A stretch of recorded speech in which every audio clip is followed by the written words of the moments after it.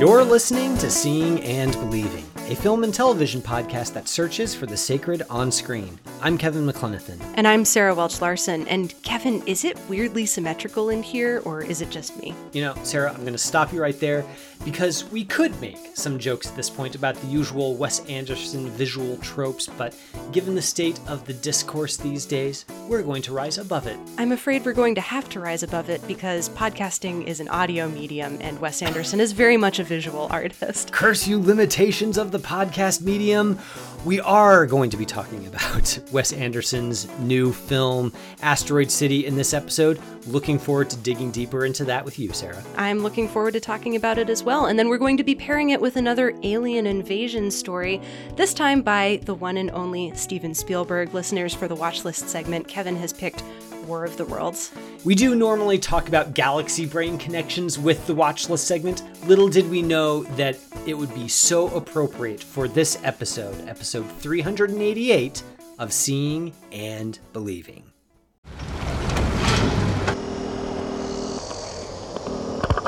You're not here. We're not there. The car exploded. Come get the girls. I have to stay here with Woodrow. I'm not the chauffeur. I'm the grandfather. Where are you? Asteroid City, Farm Route 6, mile 75. Junior stargazers and space cadets. Each year we celebrate Asteroid Day, commemorating September 23rd, 3007 BC, when the arid plains meteorite made Earth impact.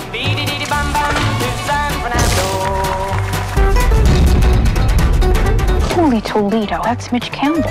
You were very good in the one about the tramp in the brothel who gets amnesia and becomes a pediatrician. You were very authentic. Actually, maybe my favorite character ever. I don't know why nobody else liked it. Oh. We're here on episode 388 of Seeing and Believing. And Sarah, I think we're both excited about this episode, of course, because we're going to be talking about Wes Anderson, which gets any good cinephile worth their salt excited. I'm nodding enthusiastically, which, again, visual medium, audio medium is probably not going to cross over too well. But sadly, that is the state of things. I'm also really excited about it because we're pairing it with a filmmaker who in some ways is very different from Wes Anderson, or in a lot of ways, I guess. We're going to be talking about Steven Spielberg's version of War of the Worlds. So you've got very controlled style on one end and, blockbuster bombast on the other. So very curious to hear how this episode's going to turn out as we talk about both of those. Me too. Although I think there's going to be some commonalities between the two that surprised me. I don't know if they surprised you. I've got a few things in my back pocket for when the time comes. So looking forward to bringing those up in the watch list segment. But for now, let's buckle down and talk about Asteroid City. Yes. This is, of course, Wes Anderson's latest film, and it's got a Baroque plot structure that should be familiar to anyone who saw his previous film, The French Dispatch. It consists of many moving parts. It has a framing device that turns the film into a nesting doll of stories within stories that inform one another. But in this case, we're going to be spending most of our time in a tiny southwestern town named Asteroid City. It houses a famous meteorite and the award ceremony for the junior stargazers, a group of child prodigies who arrive with their parents to show off their inventions, observe astronomical phenomena, deal with various family trauma and drama, and unexpectedly have a close encounter of the third kind.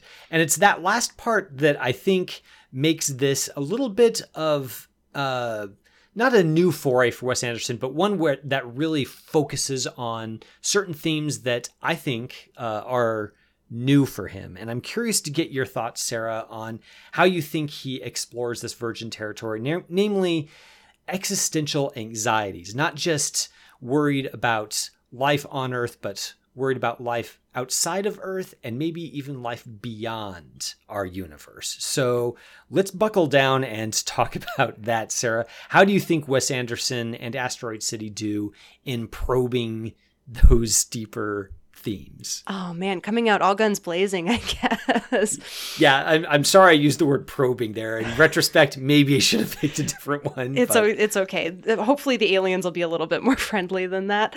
I loved this movie, and I loved that it was willing to go there and get existential and get kind of down and dirty with a lot of those themes. I feel like Wes Anderson is thinking about those existential themes throughout his entire filmography. I haven't seen Bottle Rocket. It's the only one of his that I haven't seen, but every single other one of his films has to do with what is it to be a human being in existence on this planet. And it's the on this planet part that I think this movie starts to take steps away from. But the thing that I appreciate about Asteroid City, and we can get into kind of the aesthetics of the movie eventually, but the thing that I really appreciate about it is that it's sort of flirting with the edge of eternity, but it's still very much focused on the human experience of what that is like without trying to get too far outside of its characters' heads. And it's really inside those characters' heads in ways that I found really rewarding, especially Jason Schwartzman's character and Scarlett Johansson's character. The two of them are parents of children at this junior stargazer meeting, and they have conversations with each other that are ostensibly about nothing, but really also about everything.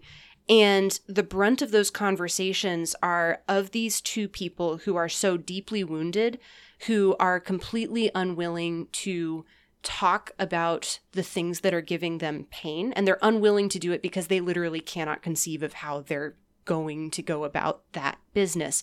So they just bury it inside themselves, and they talk about things that are sort of adjacent to that. And as they're doing that, they're speaking to each other across a distance between two windows, and it feels all very artificial, and at the same time it also feels very natural. And I think that's the thing that I love about Wes Anderson movies when they really click for me, is there is that layer of artifice, but it's thoughtful and it's not precious about it. And it's all with a purpose in order to express the ways that his characters are so tied up in themselves that they're unable to let loose and to have a good, meaningful conversation with another person where they're actually talking about what they're feeling. So this really worked for me on an existential and an aesthetic level, and I'm curious to know if it worked for you. Yeah, I liked it quite a bit also. I think I can't wait to see it again, partly because I love the look of this film. I love the performances, but also because I want to be able to untie some of the knots that this film presents us with. I might make the case that it's the most thematically complex of Wes Anderson's films. There's a lot going on here. I brought up the existential anxieties angle right at the top because I think that's the most meaty of everything that's going on here. And so there's a lot to dig into there. But I think Anderson approaches that from so many different angles that I can't help but think that a second viewing would reveal any more of this film's riches to me.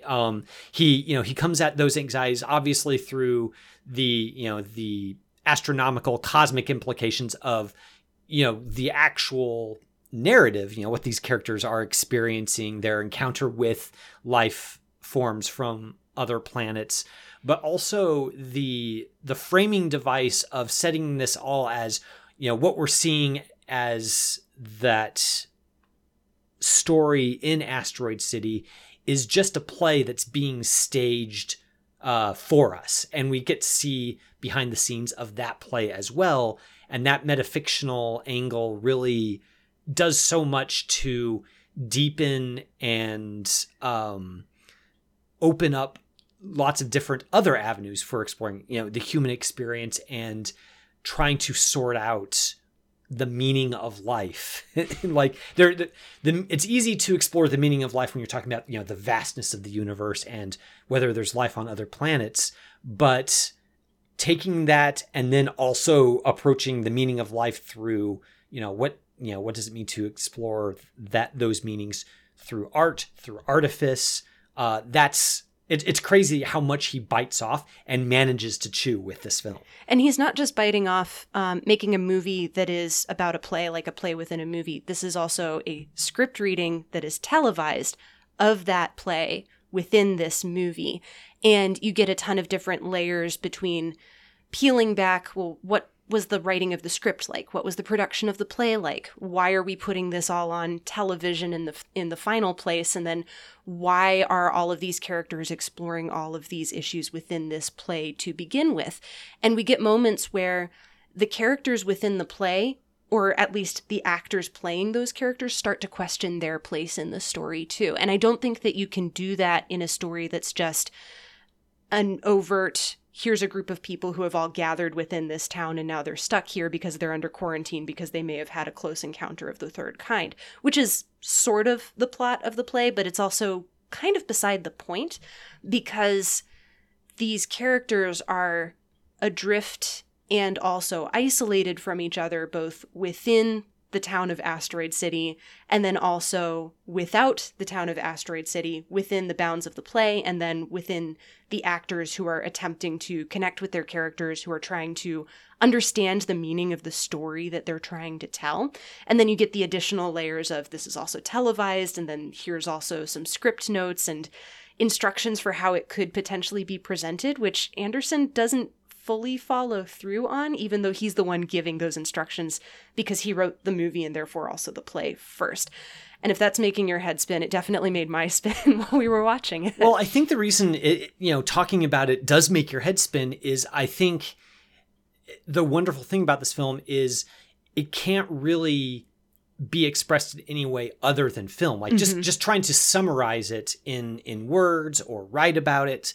You can kind of recount certain things that occur on screen, but to really experience the full weight of the film and kind of get it, there's really no way to have that experience other than sitting down and watching the movie. And that's what I love about it is as I was sitting down to write the intro for this segment, I was like, how do I sum up in just a handful of sentences what this film is trying to do, how it works on the audience, and also what happens within the narrative.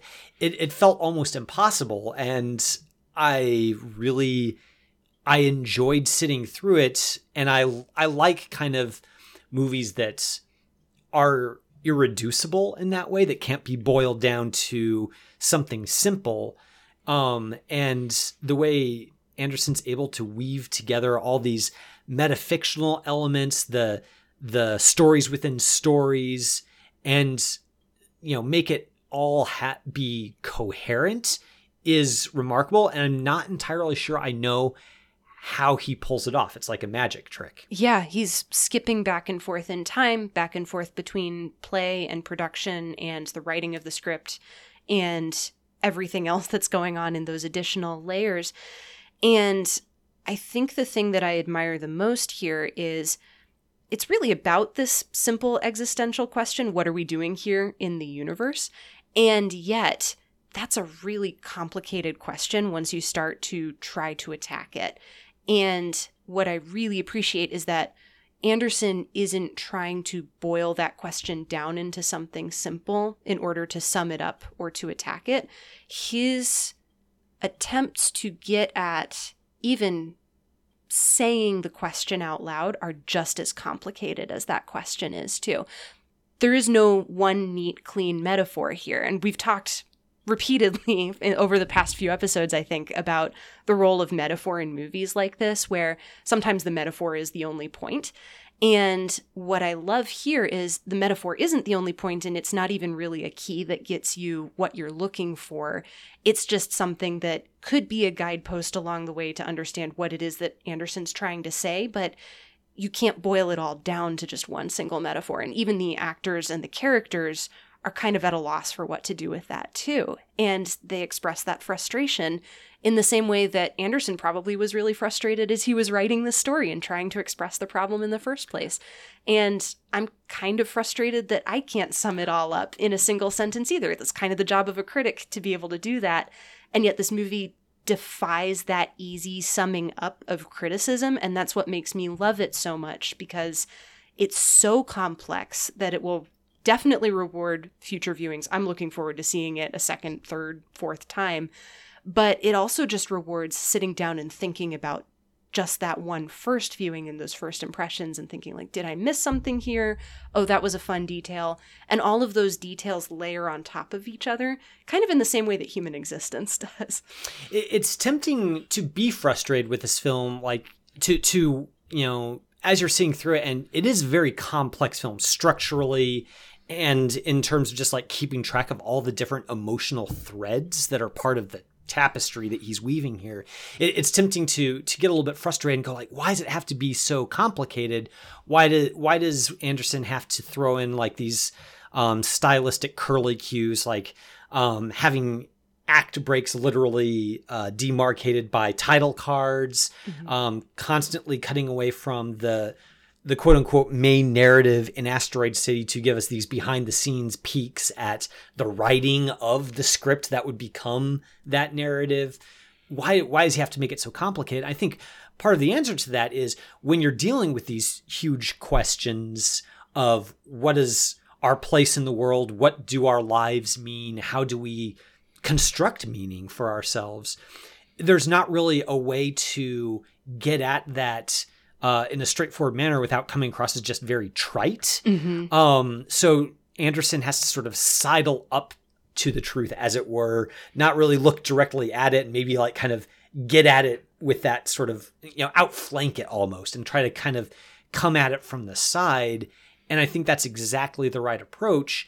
And it leads to kind of what I'm beginning to think of as the signature Anderson touch, where you're watching the film and there's all this artifice on display, and the performances are very buttons down. And then all of a sudden a moment comes where it just sort of cracks open, and you suddenly realize, oh, this is the emotion that's been coursing underneath this performance the entire time. Or this is the theme that we've been building up to this entire time. I just didn't notice it until now. And for me, that comes when we get Jason Schwartzman at playing the actor who is playing this bereaved father in Asteroid City. So in Asteroid City, he's a bereaved father, dealing with the recent death of his wife, dealing with how he's going to be a father to his 4 children. And then we also get Schwartzman as the actor who is playing that character. And in this one sequence, he is having a conversation with the director of this play. He's off stage. The play is still going on.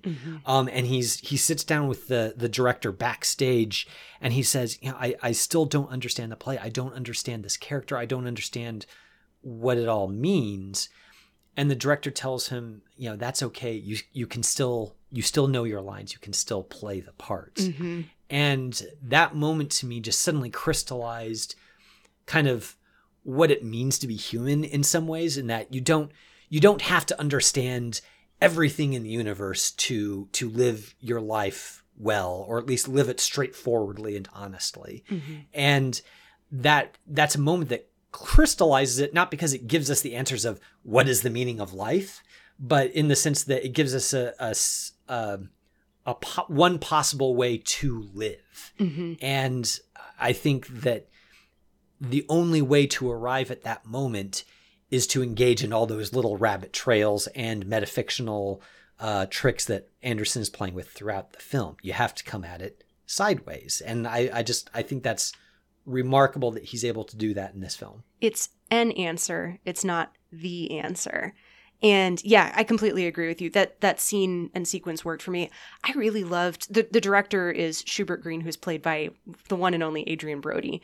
And I liked a lot of the performances here. I quite liked Adrian Brody's performance as this director, who also is kind of trying to cast about looking for meaning both on the stage and off the stage, and not fully getting at it either. And every single one of these characters is living their lives as though they have an answer to the problem that they're all facing. And some of them are a little bit more sure of it than others. And some of them don't even know that they have the full question in front of them yet either. So Tilda Swinton plays a scientist kind of on the margins and in the sidelines within the play. We don't really get to see much of her outside of the play of Asteroid City. But at one moment, her character says out loud, like, I never had children, and sometimes I wonder if I wish I ever had. And that, for me, sort of crystallized her character in a way, too, because she has this question at her core where she seems to be pretty fully set in her identity and who she is as a person, and yet she's still questioning whether or not she's done the right thing with her life. And all of these characters are grappling with that same question, just in different flavors and in different ways of dealing with it. And the other performance, other than Jason Schwartzman, who we should definitely get to, but the other performance that really, really worked for me here was Scarlett Johansson as Midge, both as Midge, the character in the play Asteroid City, and then also as the actress playing her. I don't know. She's layering so much pain on top of pain on top of pain, especially as the character within the play. And I don't fully know what to do with all of that pain except sit and watch it and appreciate how she's moving through the world, and then also feel that pain along with her too. Yeah. And it's a pain that also, it doesn't find expression in large gestures, and this is true of all of Wes Anderson's films, is the emotion again kind of sneaks up on you, and he does that because everything is so stylized, the artifice is so upfront, that acts as a counterpoint, I guess, to these darker emotions, these more painful emotions, so that when one of the characters makes an admission that they're deeply, emotionally maimed almost. I think that's, I can't remember if that's the exact turn of phrase that Midge uses, but she mentions somehow is that she's kind of emotionally, she's just so wounded. And the delivery of that line is not, it's very understated, but the forcefulness with which that the import of that line hits, like it wouldn't hit it as hard maybe if the overall film was more conventionally presented to us in terms of story and narrative. Yeah, the movie doesn't work if it's a melodrama, I think. And I think that's largely because so many of these characters are tamping down those emotions just so that they can get through the day-to-day, that they don't know how to express what they are feeling. And the only way that they can do that is in Wes Anderson's signature kind of buttoned down, sort of almost deadpan dialogue style. And I think that, at odds with those artistic flourishes and curly cues and the locked off camera angles and the absolutely wild colors that we get here, to me feels almost more emotional than if these characters were screaming and crying constantly, because you feel the subtle difference in somebody's voice cracking a little bit more when that voice cracks, and that's the only emotion that they're allowing through. When the voice cracks and everything, like all the surfaces just have this perfectly composed sheen to them. I really want to talk about the cinematography here, because I can't state enough how much I love the look of this film. It looks like an old 1950s postcard. Yes. Like Wish You Were Here on Route 66 or something. The way that cinematographer Robert Yeoman manages to achieve that look with all these kind of, oranges and blues, but they're kind of, I don't even know how to describe it.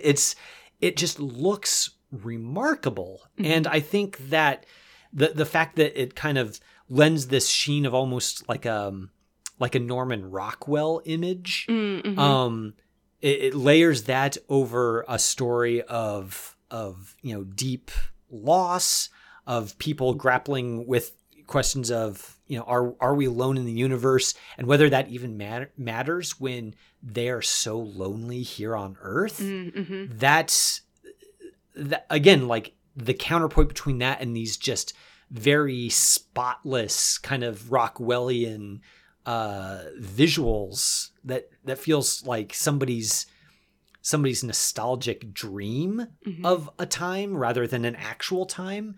It feels remarkable. It's like nothing else I've ever seen. Yeah, it's pristine. The colors are dusty almost. It's a very dusty blue over Asteroid City specifically.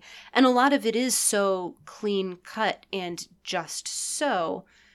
But it almost feels like something that I would have unearthed from like my grandmother's attic or something, as opposed to something that is so pure and perfect that it's never been touched before. Like all of these landscapes are places where people have walked and they look like that, even though they're also kind of perfect and you don't see any footprints. Like you can see the brush strokes in the background and those feel very intentional, even though they also feel like an actual human being made them. There's one scene where characters are sitting underneath an awning and there's, I think it's like lace cloth that's over them and you can see little dots of light coming down onto their faces. And I don't think I've seen anything quite like that before.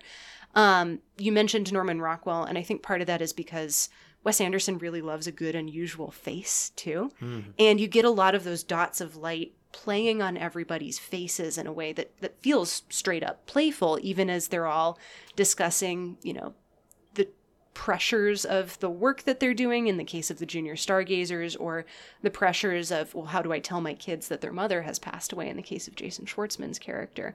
And you get all of that just layered on top of each other in very, very swift succession. Like, I don't think we spend more than 5 minutes with any one character in a row at any given time throughout the movie. We just keep skipping from character to character to character, but the result is more of a compounding of the same emotion rather than feeling like you're being pulled in too many different directions, because they're all physically and emotionally in the same place, even though their circumstances may be a little bit different depending on who you're watching at any given time. Well, and Anderson expresses that with the visual of Scarlett Johansson's Midge and Jason Schwartzman's Augie. You know, they are sharing like the same, they're both in Asteroid City, but they're in their own little bungalows, and they're talking across that gap between their windows. And that I think is such a clean visual metaphor for the way a lot of these characters are, where they can exist in the same space and yet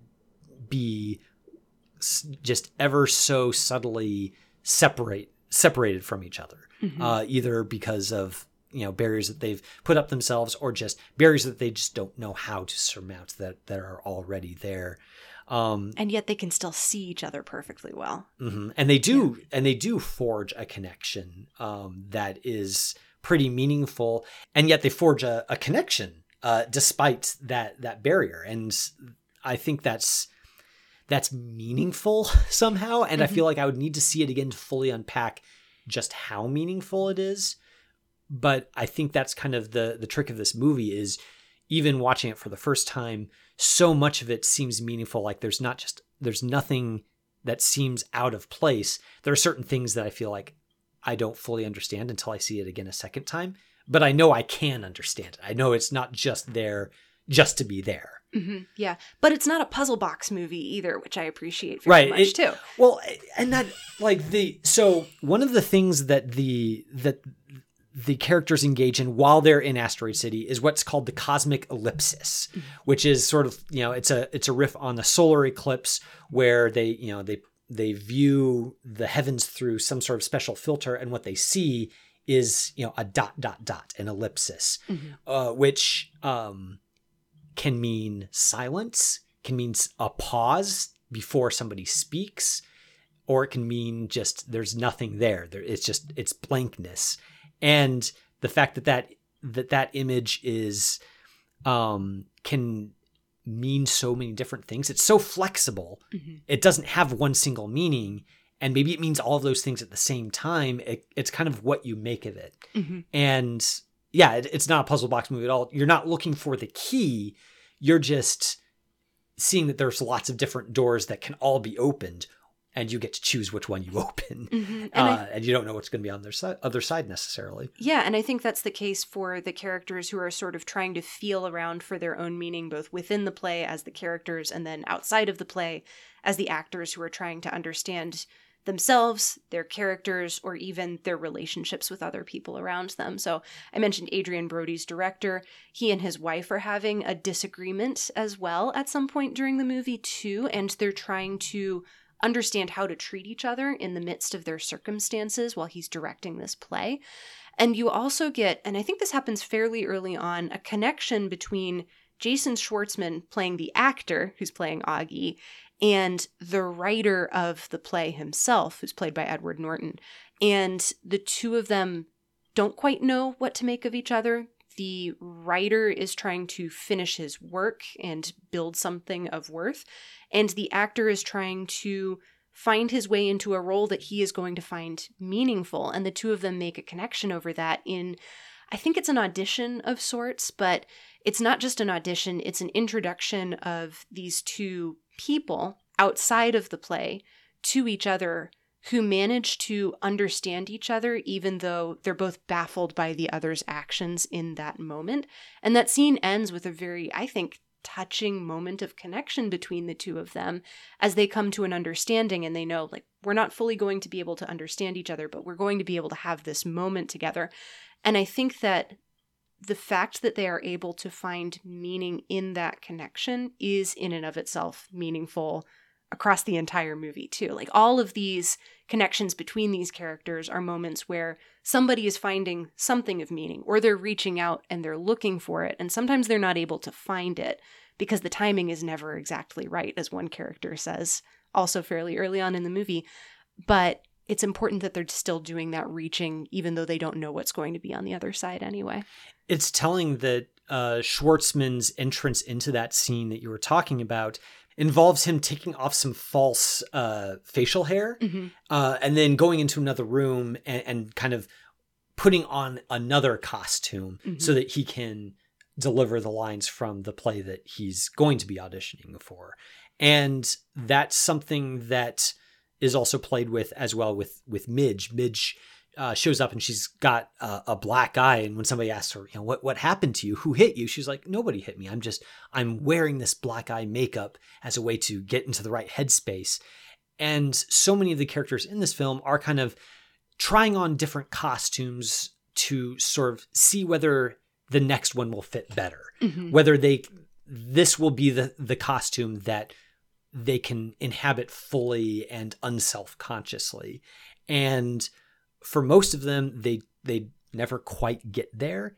And that's kind of the story of a lot of what goes on in this film is they're trying to arrive at meaning or comfort with themselves or connection with another person. And they never quite get there, but there's always the road ahead. There's still the future. And I think that the song that plays over the end credits even highlights that. The lyrics say, "Got no hope, there's just the road." And you could read that as either completely hopeless or as faintly hopeful. Like, there is something. I don't feel hopeful now, but the road is ahead of me and there might be something coming on along down the line. Yeah. That's kind of inspiring. I love that. And that actually clarified one of the other characters for me a little bit too. So Jeffrey Wright plays a general who's trying to keep everything locked down in Asteroid City. And he's not trading costumes necessarily, but he's always working from a script. And he's trying to perform to that script to the best of his ability. And sometimes it works out great for him and sometimes it doesn't. And the moments when he's the most flustered are when nothing goes according to plan and nothing goes according to the script that he's laid out. And he's trying to impose some form of order on top of something that can't really be ordered or imposed upon. Yeah, sort of like life itself. Yeah. I mean, ending our discussion with that kind of like tidy little bow on top doesn't feel right. A little unfair. It doesn't feel right for a movie like this, but I don't know. Nothing's ever perfect, I guess. So I guess we can end it there. Listeners, we both really liked Asteroid City, and we're wondering what your thoughts are. If you've gotten a chance to see it this past weekend, we'd love to hear what you made of it, whether you liked it, whether you didn't like it. Our mailbox is open. You can hit us up on Twitter at CBelievePod or over on Letterboxd, same screen name over there, or shoot us an email. This might be something that lends itself more to a long form kind of response. So if you feel so led in that direction, you can shoot us an email at seeingandbelieving, capc@gmail.com. We're going to go in a more blockbustery direction with our discussion of War of the Worlds here in a second. Hey, it's Kaylee Cuoco for Priceline. Ready to go to your happy place for a happy price? Well, why didn't you say so? Just download the Priceline app right now and save up to 60% on hotels. So whether it's Cousin Kevin's Kazoo Concert in Kansas City, go Kevin, or Becky's Bachelorette Bash in Bermuda, you never have to miss a trip ever again. So download the Priceline app today. Your savings are waiting. Go to your happy place for a happy price. Go to your happy price, Priceline. Welcome to The Conversation. This is the part of the show where we share what we've been hearing from all you listeners out there, helping us keep the conversation about movies going. So this is our Wes Anderson episode. We've done a few of those over the past, but this is the first one, Sarah, that you've had a chance to be a part of as co-host. So you were feeling Anderson-y when you posed our Sunday question over on Twitter. Yep, very straightforward. What's your favorite Wes Anderson movie? And we got a couple answers back. So Twitter user Unexpected Upside at Route 76 West tweeted back just Moonrise Kingdom. No additional reasoning needed, I think. Just Moonrise Kingdom. Yeah, that's a good one. Mm-hmm. And then Philip Marinello from the Substance podcast tweeted back at us with, that's a hard question, but probably Darjeeling Limited with Life Aquatic with Steve Zissou really close behind. Philip, those are bold words right there. I feel like I know a lot of people for whom the Life Aquatic is a favorite, but I gotta say, Philip, I've never heard anyone else put Darjeeling Limited at the very top. That's a really interesting pick. Yeah, it's rarefied air. So I did ask Philip to provide some additional insight into why this is the movie that works for him the best. And he said, messy brotherhood/family relationships are a sweet spot. And it was great to see Wes utilizing natural beauty in addition to his also beautiful artificial/highly composed aesthetic. So I think that's a good reason to like Darjeeling Limited. Yeah, I mean, that is a good point about the natural beauty. It is a very good looking film for sure. Mm-hmm. And I don't know, I guess that gets at something that I find really interesting about Anderson in general is that he's such an idiosyncratic filmmaker. And I feel like lots of people's rankings of his films, if they, are the ranking sort, they like those rankings are just as idiosyncratic as the films themselves. Like, mm-hmm. I don't feel like there's a consensus best Wes Anderson film, right? Yeah. Like everyone has kind of a different number one, and Philip's tweet just kind of solidifies that impression in my mind. Totally. I feel like you can tell a lot about a person by which Wes Anderson movie they like the best. So, Kevin, what's your favorite? Well, you're going to have to tell me what this tells you about me, but this is something that probably longtime listeners already know about me, is that I really like Grand Budapest, the Grand Budapest Hotel. Mm-hmm. Way back in May of 2020, when Wade and I did our Wes Anderson retrospective, episode 247, I think it was. Wow, long time ago. I really like the Grand Budapest Hotel. I think it's probably one of his most accessible films. Just it's pretty straightforward narrative wise, and I think it's got some of the biggest emotional gut punches in his entire filmography. I don't know. Mm-hmm.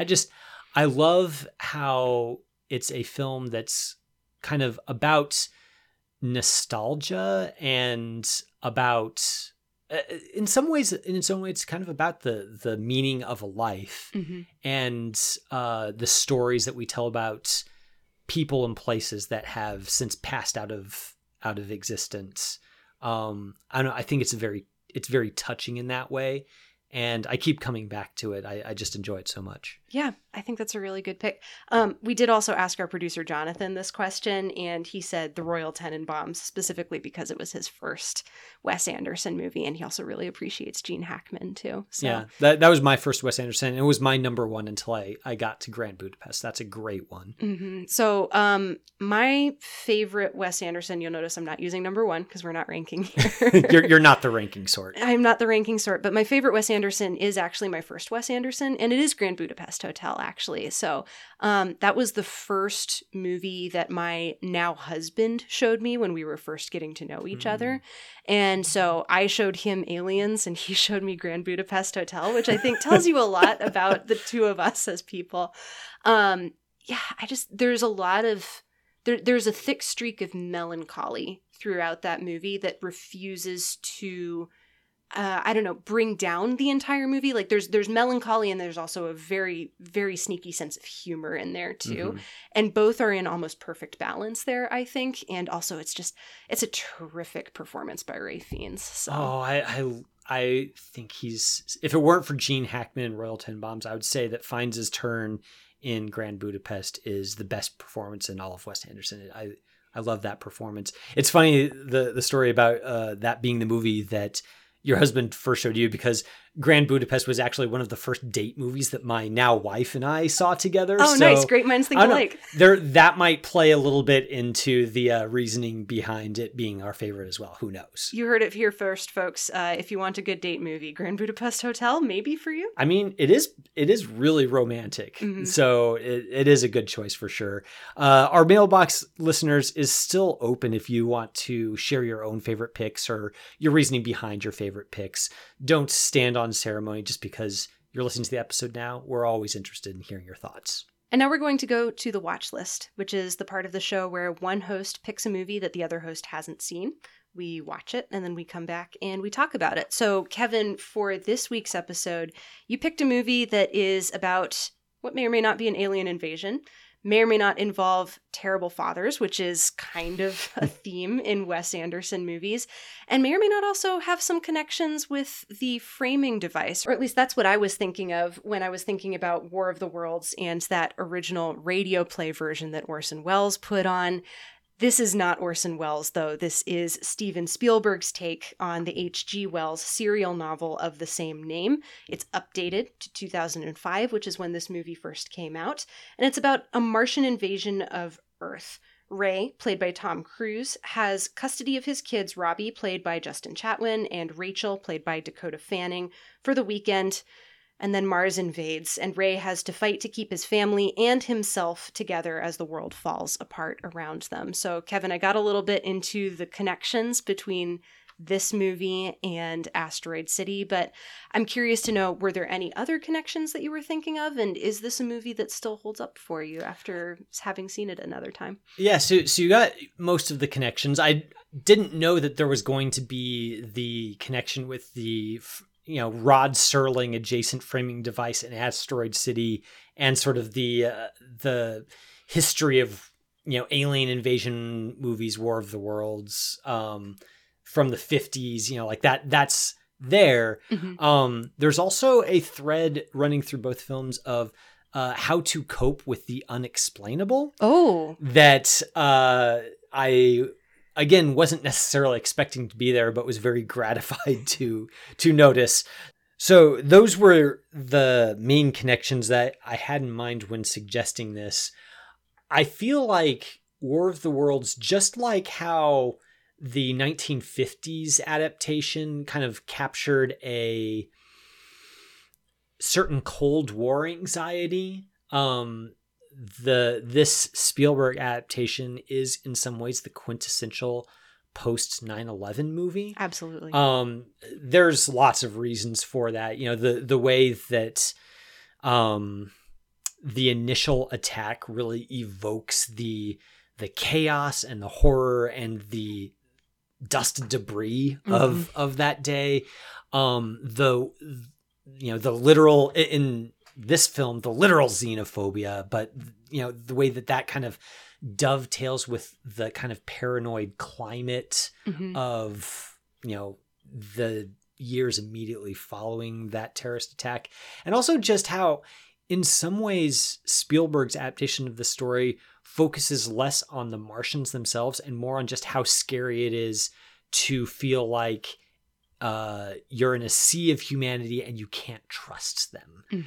The scariest moments in this film, I think, for me, are the ones that don't necessarily involve the aliens, but involve a mob of people trying to jump into Ray's car while he's outside the car and his young daughter is inside the car. The fear of being separated forever from her, of not being able to trust other people, of being trapped in a basement with somebody played by Tim Robbins who is cuckoo bananas. Yeah. Like that kind of anxiety also feels very much of its time. I wouldn't say that this film holds up quite as well as I remember it holding up. I mean, it's kind of famous for having a tidy ending that people often associate with Spielberg, where he kind of like maybe tries to be too much of a crowd pleaser at the end. And I think that that's very much true. But for me, you know, while that ending is weak, I thought the rest of the film was so strong that it didn't matter as much to me. This time around, I still think that there are individual sequences that are just so indelible. They're maybe among some of the best things that Spielberg has ever done when in blockbuster mode.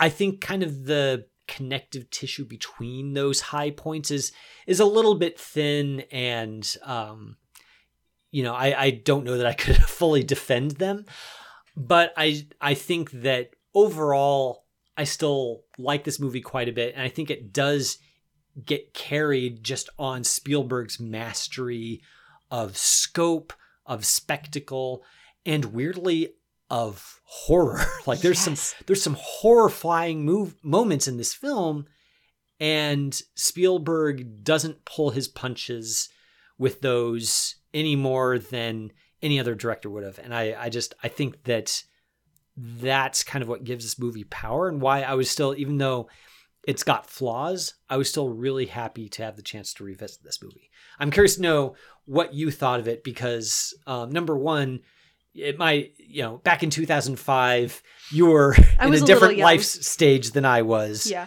So I'm kind of curious where you land on this. Yeah, it's interesting to see 9/11 and like the post 9/11 years through adult eyes, because I was very young when 9/11 happened. I would have been sometime in elementary school, I think. And so I have very visceral memories of what happened and the years afterwards, but I probably would have much more closely identified with Dakota Fanning's character rather than Tom Cruise's character. And so it was interesting to go back and watch a character who is trying to hold it together, who doesn't know who to trust, who doesn't know how to treat his own children, and who is trying to do what is right by them, even though he doesn't fully understand how to do it, on top of the added pressure of there's an alien invasion happening. And Spielberg's really good at getting at, I think, the emotional undertones of the characters who are experiencing those spectacles within his blockbuster movies. So we never fully lose sight of where Tom Cruise's Ray is during that initial attack. We get a good sense for how confident he feels before it happens, and then the immediate fear that he feels for his own life as it's happening, and then the guilt and the shame that he feels for realizing that he's left his children alone in his house while all of this is going on. And the fact that he feels so vulnerable that he can't tell them what's happening as it's going on and as he's trying to evacuate them from the house. I think that really does capture a lot of the immediately post 9/11 years, at least from what I understand of them in some ways, because there's a lot that happened then that we were still trying to make sense of, and there are a lot of atrocities that came out of that event too. And he's trying to protect, especially his daughter, from witnessing the atrocities, witnessing what's going on with the alien invasion, and then also trying to protect her from the rest of humanity around her, because she is not fully equipped to be able to understand that yet. So in a way, I sort of identified with him. I also identified with her. At least I saw a lot of my own childhood in her watching this movie. And I don't know, I feel like it clarifies a few things about that time period in history in a way that I hadn't fully expected. And it also really captures that paranoia and fear. I can't tell you which of the set pieces I found most upsetting out of all of them, because there are a lot of them, and they're all directed really, really well. And I agree with you. I don't think that the connective tissue necessarily works all that well between the set pieces, but I'm almost willing to chalk that up to the almost more old-fashioned nature of the story more than anything else. It's almost faithful to Wells to a fault, at least in the kickoff and in the closing. Like, the way that the movie resolves itself is straight from the novel, and the way that the movie opens with Morgan Freeman giving some voiceover about these aliens who have been watching humanity and waiting for the right moment to strike is also actually taken verbatim from Wells's novel too. And he says something along the lines of, These aliens are intellects that are vast and cool and unsympathetic. And I heard that and I immediately thought Lovecraft. And then I had to look it up and realize, oh no, that's H.G. Wells. But I could see that also being something that Lovecraft would have written. And it feels like it rings true, at least in terms of the panic and the terror that all of these characters are feeling as they grapple with something that is cosmic and unknowable and wants to kill them. Yeah, it captures the way it felt in some ways. I think that just kind of the ambient mistrust and fear, and also in the character of Robbie, kind of this directionless desire to avenge. Yes. So the character of Robbie, I don't think it dramatically is fully satisfying in the way it appears in the film, in that, Robbie is sort of, he develops over the course of the film this desire, like he just wants to join up with the army and fight back against the Martians somehow. He doesn't know how, he can't explain how, he doesn't, even to himself, you get the sense that Robbie he wants to fight just because he's angry and scared. Mm-hmm. And that too feels very post 9/11 to me. Yes. That it wasn't clear what we needed to do, but we had to do something, right? And Spielberg very much captures that, even if it doesn't feel fully plausible or convincing, in a dramatic sense, in just capturing a certain mood and mindset. I think it's flawless there. I really want to single out Dakota Fanning's performance. I think she gives the best performance in the film. And a lot of that is just, she captures, just a child who is, old enough to not, to be fully aware of stuff that's going on around her and to be frightened by it, but not old enough to really understand that it's not something that her father can fix. Yes. And that quality of her performance, I think, is pretty remarkable from an actress of her age. Because in order to play that as well as she does, she would have had to have have a certain perspective on childhood that, as a child herself, I'm surprised that she has. It's a remarkable performance, and I think she captures very well, the vulnerability of a child, and also the fact that there's not really any. Cruz is kind of helpless before her. He's not a good father to begin with. But even the most put together parent in this situation would not be able to give her what she wants in order to be comfortable. And I think that conflict of a father who, under the best of circumstances, doesn't know what he's doing, but when thrown into the apocalypse, really doesn't know what he's doing, as any parent wouldn't, I think is also a very... The way Spielberg's able to direct those two performances to produce that dynamic, I think is pretty special. Yeah, it's a really interesting dynamic between the two of them. And I do think it's a tremendous performance from Fanning, but I think Spielberg also gets a lot of the credit for being able to get that kind of a performance out of her. And she's doing a lot, both verbally, asking all of the wrong questions or all of the right questions that are just a little bit too precocious, but not fully understanding what it is that she's asking, and also non-verbally, partly through the screaming. She's definitely almost, I don't know, like a preteen scream queen, I think, in this. And it's funny because when I thought of this movie before having seen it, what I knew from it by reputation was Dakota Fanning screams a lot in this movie.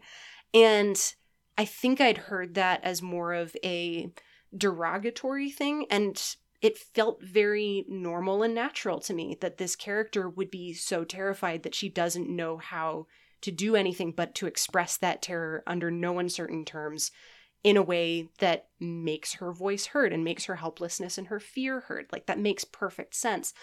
But she's also doing a lot just with her face, too. There's a sequence, and this is, I think... I don't know that it counts fully as a set piece because it's really just a moment, but it's one that I think haunts me, where the family needs to take a rest break. They've stopped the car in the side of a field, and she's gone into the bushes to go find a moment of privacy, and she comes across a river, and we see her face change right before the flood of bodies come floating down the river. And then she starts to panic. And then at the very last moment, but also a little bit too late, her father swoops in to come in and save her. And I think that's the moment where her character finally starts to understand just the enormity of the situation that they're all in. And Fanning is able to get all of that across without needing to resort to words or resort to screaming. It's just a very simple face change, but it's incredibly effective. Well, and I think a lot of the credit for why that moment works so well also has to go with the editing. So Spielberg worked with Michael Kahn quite a bit, and Kahn, the way he cuts together that sequence, like you mentioned how we see her face change before it cuts to the shot of the bodies floating down the river. I think that's an editorial choice that I don't think that necessarily every editor would make. And I think it's integral for that scene kind of having the nightmare quality that it has, where you get to see how this moment is working on her, and you almost don't want to see what she's seeing. And then it cuts to, of course, what she does see. And I think that's a really canny move on the part of Kahn. Fanning also has a really great shot. And, Spielberg is famous for his close-up of somebody looking off screen at something with either wonder or terror. And he's got an all-timer here where Fanning is in the backseat of a van, and she looks behind them to see what's coming after them. And the terror on her face is just, it's a remarkable performance. She takes us into that sort of, there's something coming to get us. We can't get away. I don't know if we can get away fast enough. Help, help, help. That it's great. And then later on in that, I think as part of that same sequence, they're driving down the road at a breakneck pace, and she just starts screaming for her mom. She's like, I want my mom. I want my, and she starts screaming. And it's like, it's a tantrum scream, but the way, what we've seen already, we know, like, it's not a tantrum scream where you want her to stop. It's a tantrum scream where you fully sympathize with her. I don't know. It's a great performance. She's saying what everybody else in the car is thinking, for sure. True.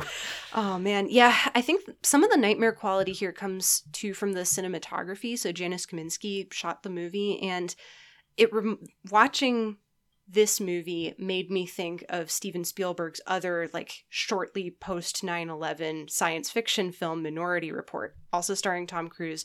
Also has that kind of glowy effect that a lot of movies of that time had, where everything has soft edges and seems almost like it's glowing a little bit from the inside. So same cinematographer for both movies.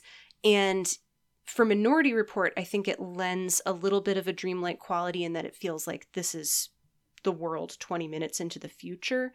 Here, it feels more like the bad dream that you can't fully wake up from. And maybe it's also a world that's 20 minutes into the future, but for Minority Report, we know that we can probably prevent the future that's about to happen. And here, everything feels so inevitable because it's not about future technology or being able to predict the future. It's about the way that people panic when they're afraid and when they don't know what else to do. That feels more inevitable than anything else in fairly hard sci-fi. And I think a lot of that also comes across with almost the floaty quality of a lot of the cinematography here as well. Yeah, well, and it also provides a really sharp contrast to late in the film when we see what the Martians are actually planning to do once they've exterminated humanity. They basically are terraforming the entire planet with this disgusting red mossy stuff that we basically discover is humans being processed into kind of they look like arteries almost covering the ground. It's never fully explained exactly what it is, and I think it's more effective for that, but it's just it's blood red. The shots that Spielberg and Kaminski give us in this late part of the film feels like something out of a Hieronymus Bosch painting, just horrifying, infernal stuff. And I think part of the reason it hits as hard as it does is because it's such a sharp contrast that, the spidery tendrils, the deep reds contrast really sharply with the glowy whites and the very, almost not desaturated, but like the signature kind of glowy whites and light grays of the earlier film. Mm-hmm. Yeah, it's deeply unsettling. And I think the technology that the aliens use, in some cases, I think it looks a little bit dated, but in some places it's really effectively done because it looks so hard and metal up against those much more organic shapes and colors that we're seeing amongst the human beings as well. So I'm curious to know, there are a lot of very upsetting set pieces in here. I think the one that stuck with me the most is the one in which an alien kind of camera eye on a stalk is literally stalking the characters through the basement of the house, and they have to try to avoid it. You get a lot of good Spielberg mirror shots in here. You also get a good sense of tension where everybody knows the full stakes of what's going on, and they know what's going to happen to them if they get caught, and yet they can't help but be human and slip up and mess up at the same time. But I'm curious to know if there's anything that really sticks with you, or if there's an image or a set piece that... I mean, that basement sequence is basically Spielberg doing a reprise of the raptors in the kitchen scene from Jurassic Park. I was thinking of that too. Maybe even better. It's a very effective scene. I think just for sheer, like, not in my gut effectiveness, it's probably one of the earlier sequences where there's just mobs of people. I think it's at the ferry. Yes. Where there's just mobs of people. They're doing their best to push their way onto a ferry boat that needs to get away because there's one of the tripods coming, and the panic in that scene is really affecting. There's also that moment where a mob attacks the central family while they're in a car and stops them, and they're climbing on and on the car. They're starting to rock it. And at one point, one man literally crawls onto the hood of the car and starts punching his way through the windshield. It's like a zombie movie, except we don't even have the comfort of knowing that these aren't actual people. You know, in a zombie movie, you know, they're basically, you know, shambling monsters at that point. But in that moment, they're people who presumably have all their faculties around them, but they're behaving in a way that we're expecting to see out of a zombie movie. And when they later like pile into the car, where to go, he's just like, and they're like, "Dad, get me out of here," and he can't get to her, and he's afraid in that moment that they might just drive off with his daughter. That is just terrifying to me. Nerve-wracking. I can't even imagine. And it's a moment that doesn't involve the aliens at all. It's just terrified people just being scared and not knowing what to do. I think that's the horror movie moment to end all horror movie moments from this film anyway. Yeah, I definitely agree with you there. It feels like the ultimate nightmare scenario. There was one image too that I was thinking of, and I think it was a little bit clarified by having seen The Fabelmans before this. So in The Fabelmans, Steven Spielberg's sort of stand-in character, Sammy Fabelman, goes and sees The Greatest Show on Earth, the 1952 movie, and he sees a train hitting a car, and he feels compelled to recreate that scene with his father's movie camera and his toy trains. We actually see that same shot of the train hitting the car. I caught that this time around as well. I was just like, I know. I did the Leonardo DiCaprio kind of like pointing meme. Yeah. In that one. Just like, I know that shot now. Yeah, a light went off in my brain when I saw it too, where I was like, I know that shot and I understand its significance to Spielberg now. And he almost repeats it later on in the movie, but he does it in a much more nightmarish way, in which everybody, like a whole mob of people, have arrived at a train crossing. And then the arms go down and the sirens start to ding and the train signal is going off. And then a train flies by at 80 miles per hour and it is completely on fire. You just see fire streaming from the windows. I don't know that I'm ever going to be able to shake that image. And it's there and it's gone. And we're just kind of left with the horror of, I don't know what fully happened here, but whatever it was bad. And that feels like another really good I guess, unnecessary detail to fuel the fear of these characters as they're trying to get away from the aliens. And at the same time, that's one of those artistic flourishes that I think really works because it's so unnecessary and yet it's such an indelible image. It's extremely cinematic in the sense that it's such a weird image. Like it's not something that if I were to say, like, you know, draw a picture of an alien invasion, the image of a burning train just going at top speed through a railroad crossing with all the, you know, the very normal quotidian, like the railroad crossing arms come down, the beeping, you know, the clanging starts, and then after it's passed, the clanging stops and the arms lift back up. Yeah. And it's that juxtaposition, I think, of the normal and the deeply wrong that makes it so effective, and that makes Spielberg kind of one of the best. It shows why he's one of the best to ever do it, is because to find that juxtaposition, not every filmmaker would think of it. Yeah, I absolutely agree with you there. I think it almost more effectively captures that post 9/11 mood than the shots of Tom Cruise wiping the dust off his face. And those were effective too, because that feels very much on purpose, and he's touching on an image that everybody would have been familiar with, especially at the time. But I don't know, for me, I think that image of the train just sort of barreling through the darkness on fire is something that is upsetting, and I think captures that feeling of panic really, really well. Panic about something that you can't fully understand, I think. Yeah. I don't know. It's the film isn't perfect, but I wouldn't want a different film in some ways, because I need those sequences, those images, I think are really strong and, you know, like, makes War of the Worlds one of the more underrated Spielbergs. It's, you know, been criticized justly, but it's got some really good stuff in there. Yeah, I agree with you. Well, I'm glad to have shared my Spielberg nightmare with you. I'm glad that you found something in there. It was deeply upsetting, and I'm glad I watched it. Listeners, if you've seen War of the Worlds either recently or when it first came out, definitely curious to hear your thoughts on how it captures certain moods or certain images. Let us know on Twitter, Letterboxd, or email. As always, we love to hear your thoughts. So next week, we are going to be talking about a movie that comes out of a franchise that also has Steven Spielberg's fingerprints on it, Indiana Jones and the Dial of Destiny. Mm-hmm. And you've got an interesting pick for the watch lists to pair with it. Yeah, I don't know much about Indiana Jones and the Dial of Destiny other than it involves, you know, chasing lost time.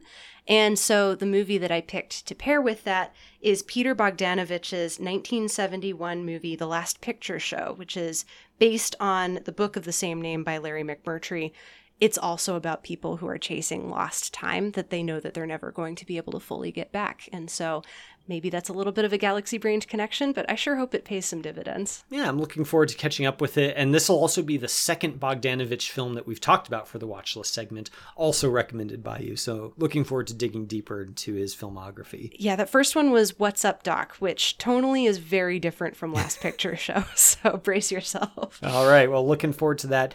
Listeners, that film is available to stream on demand if you want to watch along with us.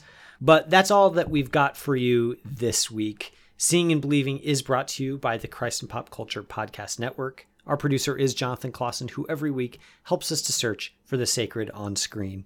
I'm your host, Kevin McLenithan. I'm your co-host, Sarah Welch Larson. And we'll see you next week on Seeing and Believing.